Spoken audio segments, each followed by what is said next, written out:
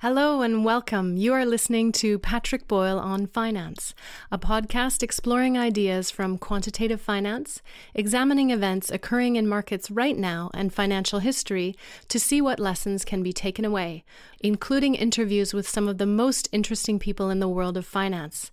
To learn more about the podcast, visit onfinance.org. On Monday, the SEC released their GameStop report. They didn't call it that, though. They called it the Staff Report on Equity and Options Market Structure Conditions in Early 2021, and that's just because the SEC don't do clickbait. It's actually quite a good read, though, but it is also 45 pages long, so I'll quickly tell you what I learned from reading it, and I'll leave a link to the full report in the description. There are a lot of interesting things in there, such as the number of traders who participated in the squeeze, detail on the online conversations, explanations as to why market halts occurred, and insights as to how market makers traded back in January. To me, the most interesting part was the extent to which the price rise was unrelated to short covering. It was also interesting that a lot of hedge funds participated on the long side, which was the opposite to what was being reported at the time. There are quite a few explainers in the report as to the dynamics of broker margins, market maker behaviors, and explanations as to how short interest could and did get above 100%.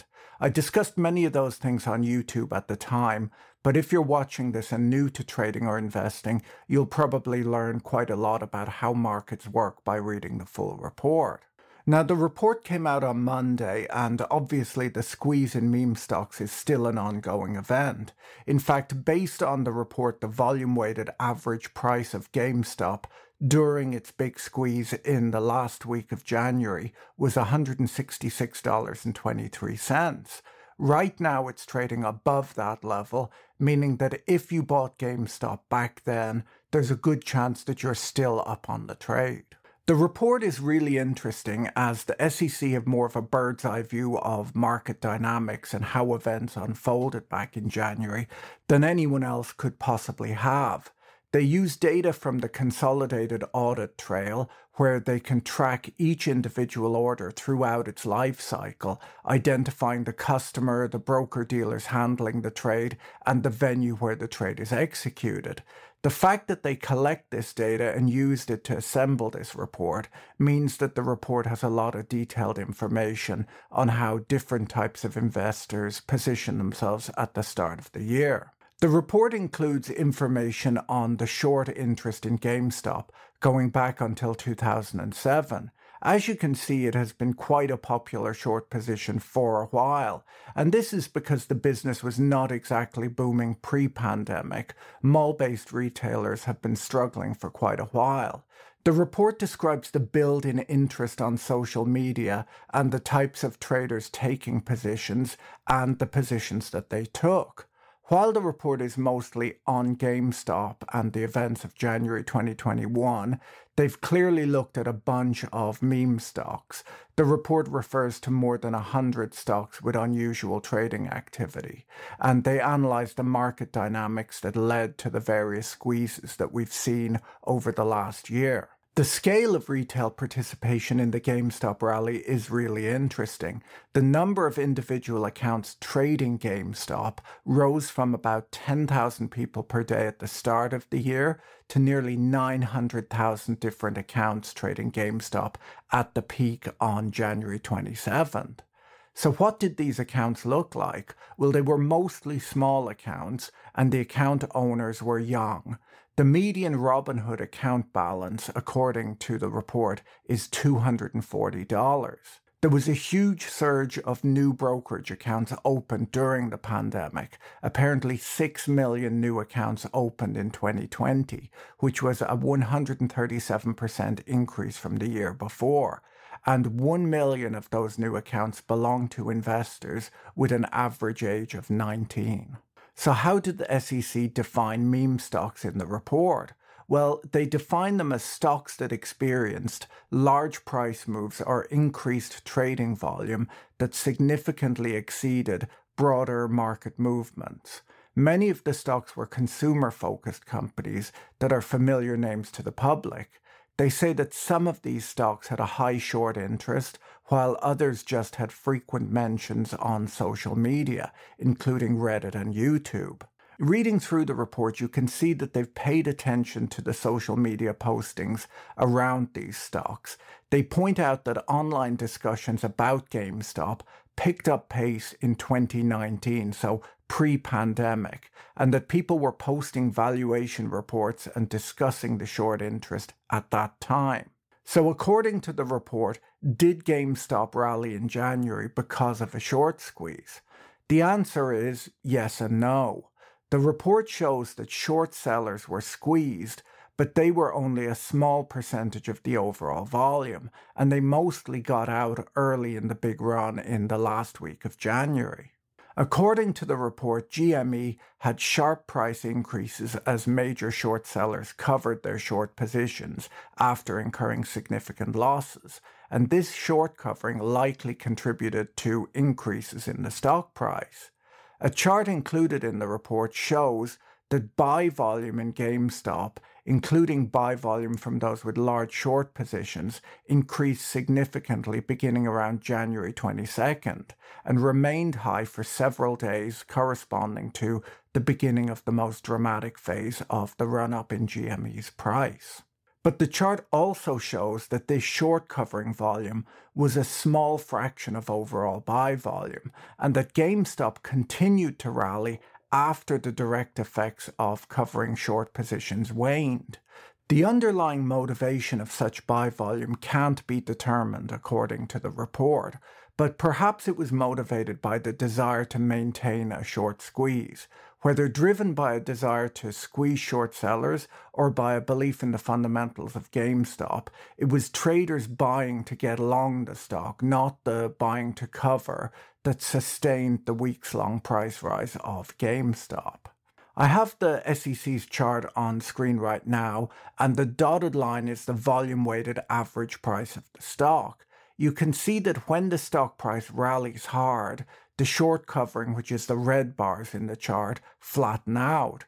This is a bit different to the story we heard in the news at the time, which was that retail investors bid up the price, forcing short sellers to cover their positions in a massive short squeeze.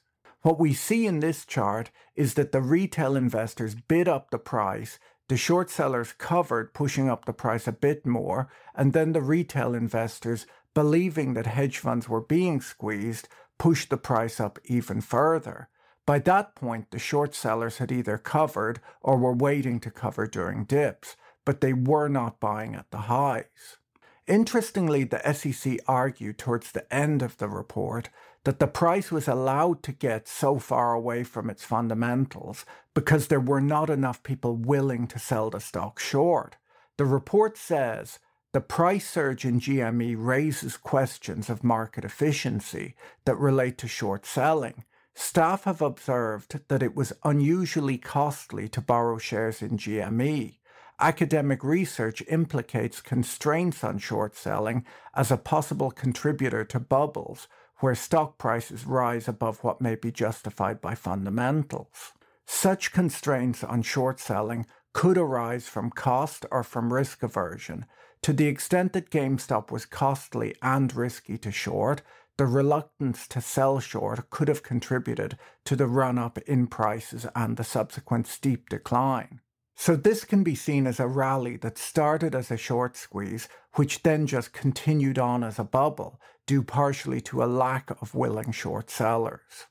Another interesting point in the report is that the SEC identified that some hedge funds were involved in the GameStop rally, not through being short squeezed, but as traders who bought the stock to be long. The report says that by the end of January, some funds had closed out their short positions in meme stocks, realizing significant losses. Others, including quantitative and high-frequency hedge funds, joined the market rally to trade profitably. Staff believes that hedge funds broadly were not significantly affected by investments in GME and other meme stocks. Okay, so what about naked shorting? There were a lot of claims at the time that hedge funds had huge short positions and that they had not borrowed the stock as you're legally required to do. This is known as naked shorting and it's illegal. Based on the SEC's review of the data, GameStop did not experience persistent fails to deliver at the individual clearing member level, and most clearing members were able to clear any fails relatively quickly. For the most part, clearing members did not experience failures to deliver across multiple days. So there's basically no evidence of the widespread naked short selling, which many people were claiming was happening at the time. Failures to deliver can happen on both the long and the short side, but one way or another, the conspiracy theories about naked short sellers are untrue. Next up, the SEC addressed the claims that GameStop rallied because of a gamma squeeze. The gamma squeeze argument was that retail traders bought a ton of out-of-the-money call options, forcing options market makers to hedge by buying the underlying stock and then buying more as the stock price went up. The SEC found that this was not a significant contributor to the rally. The report says that by mid-January, 91% of non-market maker options volume came from individual investors, and 2/3 of this retail option flow came through Robinhood, E-Trade, and TD Ameritrade. The report says that there's no evidence of a gamma squeeze in GameStop during January 2021. While options trading volume from individual customers increased substantially, this increase was mostly driven by an increase in the buying of put rather than call options, and market makers were buying rather than writing call options. Thus, the gamma squeeze argument holds no water. You can see the options volume chart from the SEC report on screen right now. That's the 4 weeks of daily data from January, and you can see a big step up in options volume, and that more of the volume was buying put options than call options. The fact that retail investors were mostly buying puts during the big rally is pretty interesting. They were possibly hedging their gains using options or actually betting that the price would fall. One way or another, retail traders piling into short-dated out-of-the-money call options and squeezing market makers back in January is more of a myth than reality.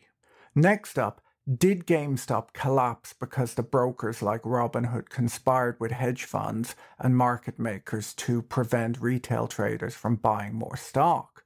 Once again, no. The SEC gives a pretty good explanation in their report as to how margin requirements and stock clearing works, and they explain why we saw certain undercapitalized brokers stopping their customers from buying. There's also a good breakdown of the trading halts that occurred in the report. The way clearing works is that brokers are required to keep cash, their own cash, not customer money, at the clearinghouse to guarantee trade settlement, which occurs 2 days later. The more trades a broker does and the riskier the positions are, the more cash the broker needs to keep at the clearinghouse. When there's a ton of trading in very volatile stocks, which we saw back in January, the clearinghouses call the brokers to post more margin. The report gives a breakdown of how much additional capital the brokerages were asked for.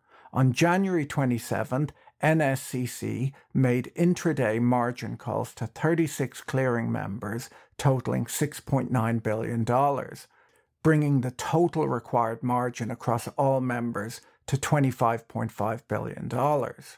The report goes on to say that because these members' ratios of excess risk versus capital were not driven by individual clearing member actions, but by extreme volatility in individual cleared equities, NSCC, the clearinghouse, exercised its rules-based discretion to waive the ECP charge for all members on January 28th. Absent this waiver, one retail broker-dealer would have had an additional ECP charge of more than double its margin requirement of $1.4 billion on January 28, 2021. They don't say which broker this was, but it's not too hard to guess. What's interesting here is that the clearinghouse decided to actually waive certain charges thus making it easier on brokers and on their customers.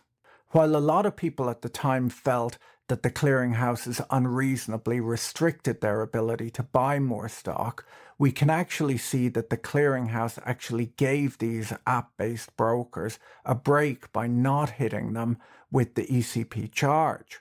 I come from the world of derivatives trading where margin is more of a big deal, and I think a lot of equity traders at the time, especially those new to markets, were not really aware that clearing was even a thing in the stock market. This led to a lot of conspiracy theories back in January. Next up is trading halls. With regard to trading halls, the report says, as extreme intraday volatility in GME occurred, exchanges limit up, limit down trading pauses were triggered on 6 trading days in late January. This is a trading mechanism that attempts to address extraordinary volatility in stocks. If either the national best bid equals the stock's upper bound or the national best offer equals the stock's lower bound for 15 seconds, the stock's trading will be paused for 5 minutes. Significant price movements in GME during January 2021 triggered 40 limit up, limit down pauses compared with only 1 in all of 2020. On January the 28th alone, 19 limit up, limit down pauses were triggered in GameStop. Anyone who traded during the credit crunch is well aware of these exchange rules, but we've had a long period of very calm markets, and a lot of new investors had never seen stocks being halted like this before. Okay, so what else is in there? Payment for order flow. The GameStop saga drew a lot of attention to the fact that retail brokers like Robinhood sell a lot of their customer orders to off-exchange market makers like Citadel Securities. The SEC goes through the mechanics of how payment for order flow works in their report, and once again there doesn't seem to have been anything particularly unusual going on there. There were a lot of conspiracy theories at the time where retail traders questioned why their trades were being executed off exchange, and they were concerned that the stock was possibly trading at different prices in different venues. Interestingly, during the January squeeze, wholesalers like Citadel sent more and more retail order flow to exchanges to be executed as the volatility increased. On January the 28th, over 67% of retail order flow was routed by market makers to exchanges. The chart on screen right now is showing 4 weeks of daily trade data. Green and orange show the volume of GameStop traded on lit exchanges, green being the New York Stock Exchange and orange being other national exchanges. The blue portion is the orders that were internalized by market makers or traded off exchange. As you can see, as the volatility increased, the firms paying for order flow actually pushed more and more of the trades to exchanges rather than crossing them internally. Wholesalers doing this indicates that they were trying to avoid internalizing customer orders, possibly because it's harder to match buys and sells up internally when all you're getting are buy orders. But this also shows an unwillingness to take risk in a fast-moving market. There's more information in the report as to how market makers traded. The chart on screen right now shows the quoted and effective spreads in GameStop for the month of January.